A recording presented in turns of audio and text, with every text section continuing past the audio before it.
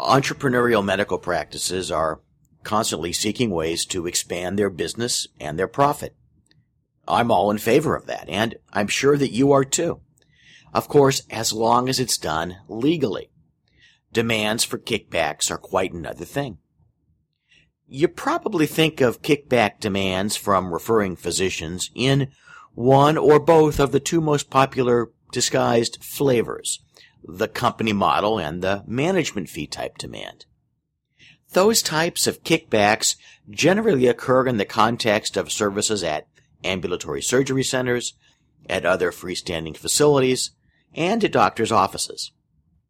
But disguised kickbacks can also take place within the hospital setting.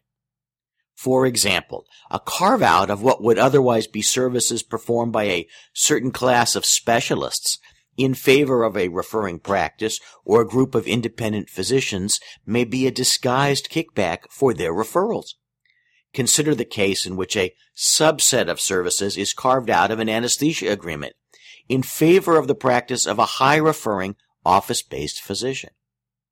Or the case in which a radiology exclusive contract is amended to permit the cardiologist to perform and interpret cardiac CT scans.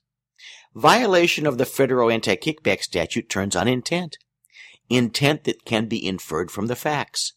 Violation of the anti-kickback statute is therefore highly fact-specific.